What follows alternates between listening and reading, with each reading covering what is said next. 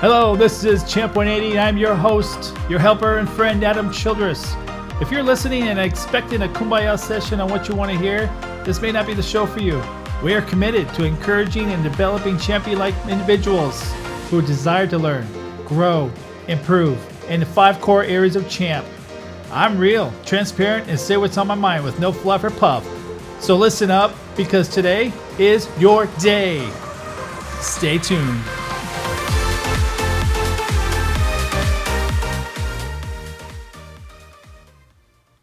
Hello, and thank you for listening to Champ 180. I hope you enjoyed last week's Parallel Between Leadership and Serving Part 1. Here is Part 2 with special guest David Ains. Enjoy. Rush Limbaugh says this: character matters. Leadership descends from character. Describe to us, David, what character is needed in a leader or to become a good leader. The first word that comes to mind, by the way, I like these quotes, by the way. These are really cool. But the first trait that comes to mind is humility. Mm-hmm. Very. It has to be the number one. Because once again, we're talking about serving and leading.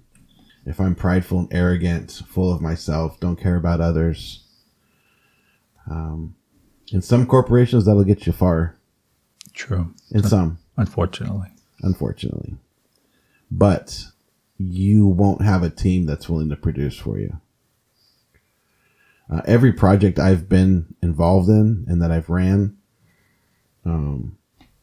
has been successful because you put those people first. You find those around you that serve on your team. You put them in areas of their passion. Having someone who is doing a task or a portion of a project who's not good at that particular part or frustrated with that part is not going to yield a good result. And it probably will make your project run behind schedule. True. And will most certainly make your project go over budget because you're going to have to dedicate more resources to pull that through, that particular portion of that project. So once again, humility, being able to say, all right, guys, it's not about me. It's about us and getting this project done on time. It's about meeting our goals. It's taking a step back and say, okay, and understand this, if I put my team members first and look out for them first, they're going to make me look good in the end run without them even trying. Right? It's a natural, it's the way things go naturally in this world. When I treat my team correctly, and I put them first and I make sure they have what they need, the tools that they need, the resources they need, the environment that they need, they overproduce without me saying a word. Every time my projects come in under budget and under the deadline. Because it's not about me. And any rewards that I get as a result of that, I share with my team. That's awesome. Because once again, it's not about me.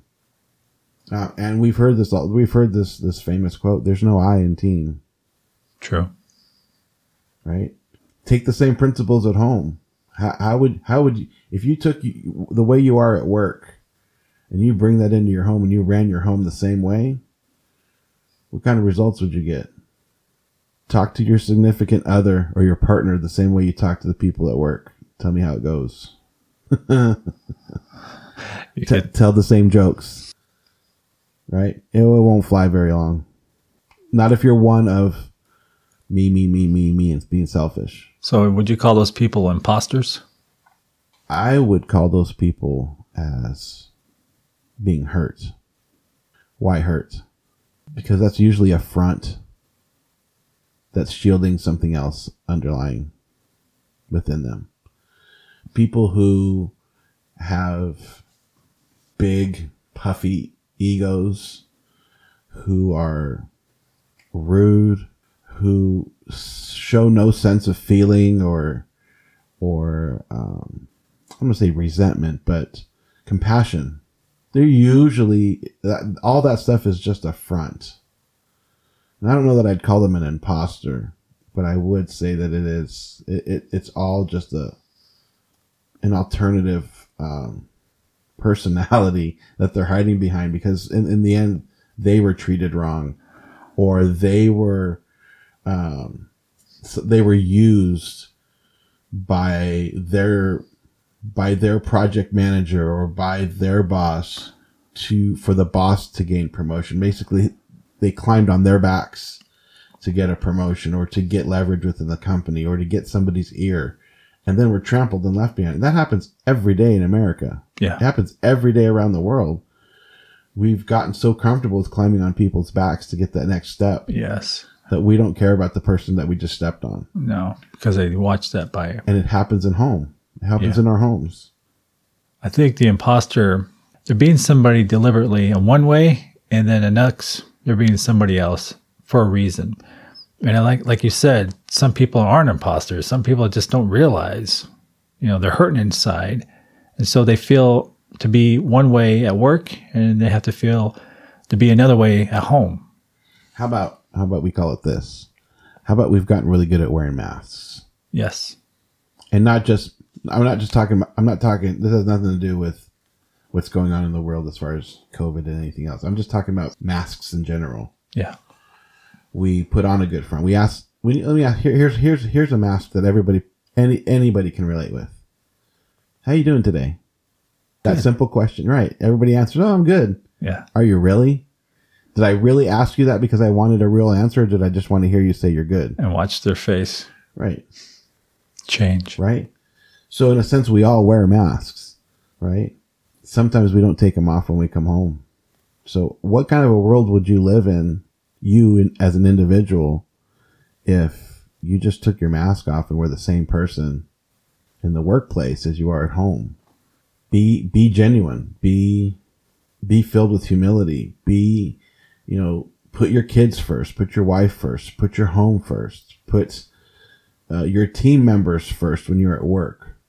My goal is to put me last. Not and I'm not saying put me last and be trampled on and let someone else take advantage of me, but know that within your role of authority or the role of leadership that you have been given, know who you are in that. Maybe that's the next place to talk about is, along with the character of humility, what kind of a person would you find in that? You would probably find one who is sure about their identity. And we get attacked a lot on our identity and who we are. A lot of times employers will hire somebody and give them a title, but not empower them to do the job. And that's frustrating. It's true. And then it's hard to lead if you don't really know what your role is, what you can or cannot do. And a lot of times it happens in home too. You may be a mom, a single mom. You may be a single dad. You may be a couple with a family or not, but knowing what your role is and your identity in those, it makes all the difference. In my home, I have, my wife and I have my 3 boys. I know that I'm the dad. I know that my wife is my wife. And together we know what our roles are. Have we mastered them? No, by no means. After 28 years, we still haven't mastered it. It's an ongoing thing. You never have mastered anything. You're constantly learning. You're constantly evolving. You're constantly making mistakes. Oh yeah. Every day. Yeah. Every day. But how you deal with those mistakes and how you respond to them is what makes it better. Learn from your last one. Communicate better this way. Try to make a change this other way. Try to do, and it will transform who you are as a person and how people respond to you. I hear a lot of people say, "I'm lonely." The workplace is lonely. Or I'm lonely at home, or after work I have no friends. Change who you are. Change how you respond to people. Do something about it. Yeah. No one can change you. You have to step out yourself. So that's good with the character that you chose, of all the character traits, that you chose humility, because I think humility is a huge pillar in being a leader, because that can do so much, and that brings up, that elevates other characteristics in a leader just by being humble. You get so much farther being humble. Yeah. Well, one of my coworkers actually does this really, really well. We were just talking about this, where this person, when you walk into their office, this person is wicked busy dealing with financials all day long.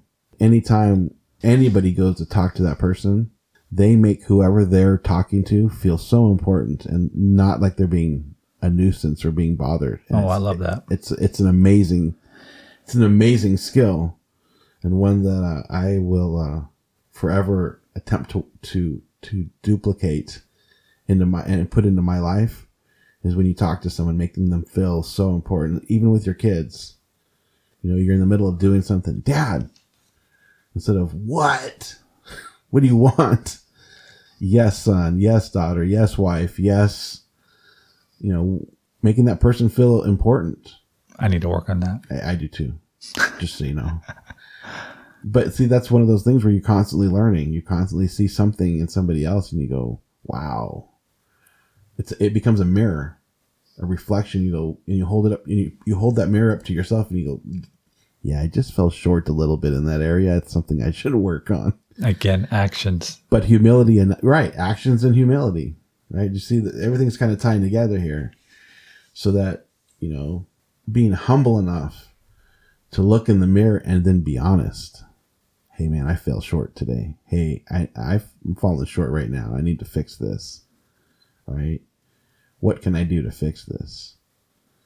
I asked my teammates, my team, hey, we okay? Anything I need to change? Any complaints? Concerns? Ultimately, I'm the decision maker. I know that, and I know my role, but I'll ask, hey, what's your thoughts on this? Doesn't mean I'm going to do it their way, but I just want their feedback, because maybe I'm only looking at it through a certain lens. True. Same thing with my spouse, with my family. Hey guys, we're thinking about going here for lunch. What do you guys? No, David, just drive. Right?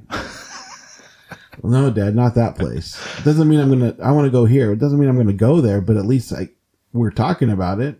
And at least in our house, majority rules. So there's 5 of us. So what do you guys want to do for lunch? Whatever gets the most conversation and the most votes or the most traction, that's where we go. So majority rules in your house, huh? Almost. Yeah, there's 5 of us, and I equal 4. That's not fair. So if there's a decision, all the kids and my wife have said, Dad, we've all decided. There's just one of you. I said, no, there's 4 of me in me. So So they all rally around you to win your vote? Yeah. Yeah. Hey, Dad, what do you think about this place? Come on, Dad, pull for this one, because you equal 4. So I'm saying to the listeners, that's being humble. You know what? Like you said before, well, be quick before we get to the next question. You said to be last is not weak, right? To be trampled on. I believe there's a lot of strength and courage to be last, to put yourself in that position. Do we desire to be last? Do we desire to be the caboose in every situation and a team and a family? No. So that's humility, and that's strength. Strength is humility, or humility is strength. Absolutely. You've heard me say this. I know you have. Lead from the bottom. Mm-hmm. I haven't always been in, I would say, like an executive leadership position. It comes and goes. But even when I wasn't in executive leadership, you can still lead from the bottom. What do I mean by that? You make decisions that impact all the way up, that are seen and can be impactful all the way up the chain above you. So you do that by being true to yourself. You do that by making suggestions, I think we should go this way, right? Suggestions and not commands. Correct. When you command, you're challenging that next person up, whoever may be above you or partnering with you. You're challenging them by command when you command. But when you make suggestions, and even to the point, some of your listeners are probably going to push back on this, but even to the point where you let someone else take the credit for the suggestion, because it means so much more for it to go that way than for you to get the credit for it. I've talked to my peers. I've talked to others and go, hey, just so you know, you might want to do this, this, and this. And if you want to just take credit for it and just throw it out as your own idea, I'm okay with that. Because I know at the end result, it's the right thing to do. Right. Right. I don't need the credit for it. I just need it to go that direction. Because ultimately, whatever they were deciding, maybe A, would cost them more money. B, would involve more work for me, for myself and my team. And C, it may not yield the results they want. So taking A, B, and C into consideration, I'm okay with making a suggestion to someone who's an influencer and saying, hey, just so you know, you might want to do this. Here's the reasons why. And you can just take it and run with it. Make it your own. I don't need credit for it. And usually they'll go, oh, okay. Well, no, you can say it. No, it's okay. You can say it. It's okay. And then they come back and they go, yeah, we're going to go this way. We're going to do, and it's exactly what I just threw out there. And then you'll hear someone, even in upper leadership, go, oh yeah, so-and-so, who happens to be the person you just told them to use it as their own, came up with this great idea, and we're going to do this, this, and this. And it's exactly the way I wanted it to go. I didn't manipulate anybody. I just made a suggestion, but I gave the reasons for the desired outcome. Freedom. Right. Make that decision. Correct. They didn't have to take it that way. Mm-hmm. But if they wanted the desired outcome to be a certain way, I gave them the options of this is what you might want to do. And then next thing you know, my team looks at me and goes, how did you do that? I led from the bottom. All the way at the bottom of the food chain in this particular case, and I led from the bottom. Made executive leadership turn a certain way because of suggestions and humility. That's good. Making somebody else look good or get the credit, and you forfeiting that. Because like you said before, if you are looking for the credit, you're looking for kudos. It means there's something that you're struggling with inside your heart. Right. Knowing who you are causes you not to strive after the kudos. Now, don't get me wrong. Everybody needs encouragement and a pat on the back and an attaboy. Totally agree. But if you're doing what you're doing just for the attaboy, that's the wrong reason. Or the attagirl, or the good job, or there's a disconnect. Yeah. You're missing something. You're missing the bigger picture. Yeah. It's because take a step back, hold that mirror up. It's hard. It's hard to put a mirror up in front of your life and go, why am I this way? Why am I talking this way? Why am I acting this way? Why am I always looking for the attention for me? Or not necessarily the attention, but what happened that's making me go and be this certain way and only seek after this one accolade or this one acknowledgement? I think social media magnifies those feelings. Yes, for sure. That's a different topic for sure. Not today. No. Jack Hansen says this about attitude. Your attitude as a leader can make or break your team. Describe the attitude that can make and the attitude that can break your attitude. I think you kind of hit on that. Yeah, we did, but that's okay. Let's expand that. So an attitude that will make or break my team is my attitude. And if we just had an executive meeting and I don't like the way that it went and I come back to my team, oh my gosh, can you believe this? Those guys in that meeting were just horrible. They're clueless. They don't have any idea what they're doing. They want to do this, this, this, and this. And I start rattling off the things that I'm discontent, like I'm not happy with. My team is going to take on my attitude. Mm. Now, in anything that I just said, hypothetically, did it sound like I was building anybody up? No, because I wasn't. I was displeased. I was not in alignment or supportive of what leadership wanted to do or what they were saying. Or maybe I misunderstood what they said because I had my own opinion inserted into it. And I heard it a certain way instead of hearing it for what it is. So when I come back to my team and I rattle off my unhappiness with a certain meeting or certain people, they automatically take that, because you remember by this point, it doesn't take very long you're either going to earn your team's trust or you're not. And if you want to be in a position of influence within your workplace or within your home, you have to gain your team's trust. So, and if you can't do that quickly, then you're going to have problems. So by this time, within 3 months, if not sooner, you should be able to gain the trust of those that you're leading and keep it. And by then, anything you say positively or negatively, they're going to attach to. Now, if I came back from a leadership meeting, which has happened before, and my team has caught wind of what maybe leadership is thinking about, or if they've caught wind about a certain direction or action, or they go, we heard that, leadership is planning on doing this, and this. Because remember, people talk. Yeah. Right? And that's another episode, but people talk.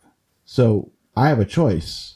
I can lead with being disgruntled, or I can lead positively. Remember, we talked about this. We all possess the ability to be positively dangerous or negatively dangerous, but the choice is ours. We're all dangerous, right? So if I say, yeah, they talked about that, but this is what they meant by that, or it's unvetted at this point. They're just kicking this around just kicking this can down the street to see what kind of a response they can get, or where they might go. But here's the reasoning behind it. And now I didn't say I agree with it, and I didn't say I disagree with it. I just shared the insight behind what they're possibly thinking about, and let them know that, yeah, we'll have to keep an eye on that and see where that goes. Because remember, I'm part of this executive team. So I'm part of it too. So when I say things that are calming or neutral, because I don't know for sure the outcome, then they go, okay, well, then they take on the same approach. And when someone else asks them, because having team members, being part of an executive team and then having my team is constantly being tasked and bombarded by others and other team members and other leaders. What just happened in that meeting? Did you hear anything? Right? So my team has pressure on it too. Did David say anything about that meeting? Did you hear about this? They're all worried, or they're up in arms, hey, I heard that they were going to do away with so-and-so benefits. No, that's not what they were talking about. They're looking at doing a different benefit package, or they're looking at, I heard they're taking our days, our work, or how many days off we get. No, actually they're increasing it by doing this and by this, and you get, more in the end. Oh, well, that's not what I heard. Of course not. That's not what you heard. Now, I could have played into that fear and go, yeah, I think they're messing with you. I think they're going to take away all your work, your sick days, and decrease the number. And next thing you know, everyone's packing up their desks and leaving. They could, it's up to me as a leader. I set the tone. I set the tone for that. Tone, an attitude that can make your team is being humble. And back to the other attitude that can break your team is being prideful. Pretty simple. Black and white. So simple, but yet so complicated. Yes. It's where your heart's at. Do you have an example of a time that you displayed poor leadership and how you learned from it? How did you learn from it? That's a good question. Wow, you must be perfect. Oh, man. That's a good one. I'm going to think about that one for a second. Maybe as a parent, at work, at church. It's like you did something. Oh, I've done lots of things. Acting in a way. Yeah. All right. Here we go. That's a good question. You just want one example, though, right? Sure. Not 50. I'm sure we have that. But one's good. I'll give you one. Okay. Jumping to a conclusion too fast yielded in a poor outcome of leadership, as far as leadership goes. I was presented with a situation. I didn't know all the details behind the situation. I just was presented with it. I responded quickly, without thinking, without consideration of those around me. It was a particular situation that also pressed on my experience and my knowledge and challenged what I knew. So there was a pride element attached to it as well. And I'll just interject this. I was young, right? And so as this situation began to unfold, I didn't think about anything other than myself. And I jumped up, and in front of the entire team of about 25 people, I went toe to toe, face to face with leadership in full view of everybody. And it was not pretty. Because now you have two men face to face, nose to nose, yelling at each other, trying to prove their dominance over the other by yelling and by screaming and by each one protecting their ego. Alpha males, huh? In front of peers. Wow. Who's going to come out on top? Who's going to win? Who's going to have the last word? It did not go well for me. I did not lose my job, thankfully. But I can tell you it didn't end well. And here's how it ended. After we both faced off, we both walked away. And as I was walking away, I was internally, I was thinking, yeah, I'll show him what's going on. I'll show them who's the boss. Mm-hmm. I'll show them that I'm right and that my way is right. And then it quickly turned to, that was a pretty jerk move. That was pretty bad. That was, what were you trying to accomplish? And so now you start talking to yourself on the inside, right? And so it's funny. I'll share this little insight. For some reason, when I'm talking to myself, I don't call myself David. I refer to myself as Ains. So Ains, what are you doing? What are you thinking? Right? That's how my conversation is. What were you thinking? What are you trying to prove, Ains? What's the end results? Where were you going with this? And I'm trying to justify it in my mind why I did that. And when I finally got to after about an hour of finally being real with myself, I realized that it was because of pride. Yeah. I needed to show that I knew more than that person did. And technically I did. Technically. But I didn't need they weren't trying to attack me for what I knew. They just did it. They were just going on what they didn't know. So my job at that point was to do damage control. Because anytime as a leader, when you act outside the realm of your true self, you begin to be real with yourself. And when you become real with yourself, you can say things like, I need to fix that. I was wrong. That's really hard to do. It's hard to acknowledge that you were wrong. It's hard acknowledging it to yourself. It's even harder to acknowledge it to somebody else. So before actions could be drawn up against me from leadership for the way I just conducted myself,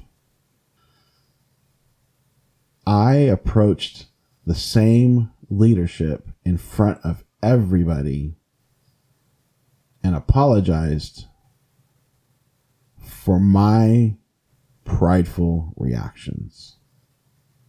Now, there's a difference between an apology and a sincere apology. Agreed.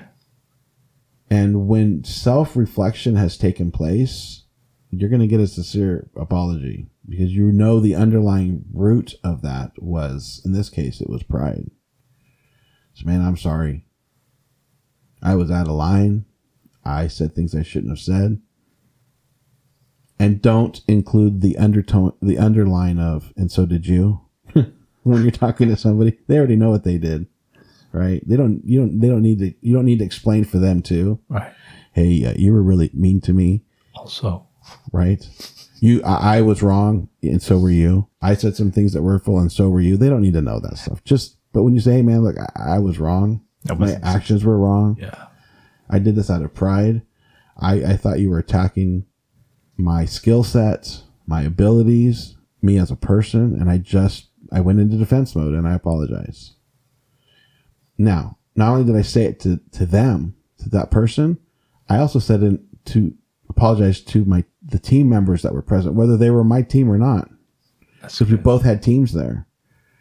That was unbecoming of a leader. What you just saw in me was unbecoming of a leader.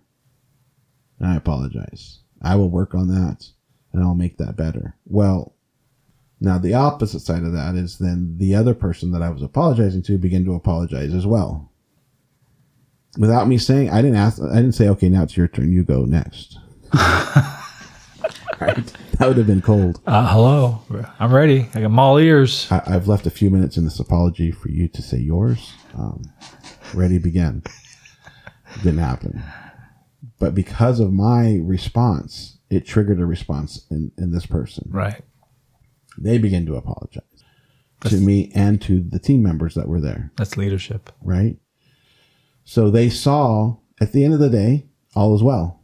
We both learned. We both grew. And those team members that experienced that also grew with us because they saw both sides. They saw the meltdown, if you will, and they saw the growth within the hour take place of what true leadership looks like. Now, this could have ended very, very badly for me and for me alone. It could have been followed up with a, please come to my office. Don't come back to work anymore. You're fired. Probably well deserved too. Absolutely.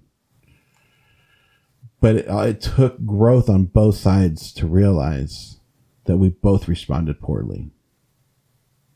And as a result, everybody that experienced that as well grew as well. Two leaders on two different levels, because remember, this person was above me, chose to embrace the moment and be real and not only grow individually, but grow the individuals on their teams as a result. And I think if you'll just never know this, people that watch you do that may feel convicted of something they need to apologize for. Maybe in a marriage, maybe somebody went home and just apologized to their wife because they saw the actions and the example you guys portrayed, being humble, apologizing, owning up to your mistakes. And, like I say, you just never know. I'll give you this in closing. My mentor, my leader, who I served under for 11 years, was a really good example of this. Where, in this particular case, I was an independent contractor to this particular organization, which means I'm not an employee. I don't have benefits. I don't have anything. I'm a contractor. My mentor, my boss, was an employee of the organization. And when upper leadership came and attacked the handful of contractors that were working for them, my mentor, my leader, stepped between his contractors and his boss and said, that's on me. I'll take the responsibility for that. Because the very thing that the client was upset about, he took the responsibility for and said, I did not let them know that. So I will now convey that information to my contractors and we'll fix the situation. At no point did he step out of the way and let the client deal directly with the contractors. And good leadership, a good leader will always do that. There's a difference between a leader and the boss, or a leader and a manager. Yes, there is. Huge difference. I saw it that day. I saw him step between his team and the employer and say, that's on me. And I will convey this certain thing that you want done to my team, and it won't be a problem again. That was my fault. I didn't convey it correctly. He didn't throw us under the bus. Most would have. Well, it's because it's easy to say, well, I told them, they didn't do it.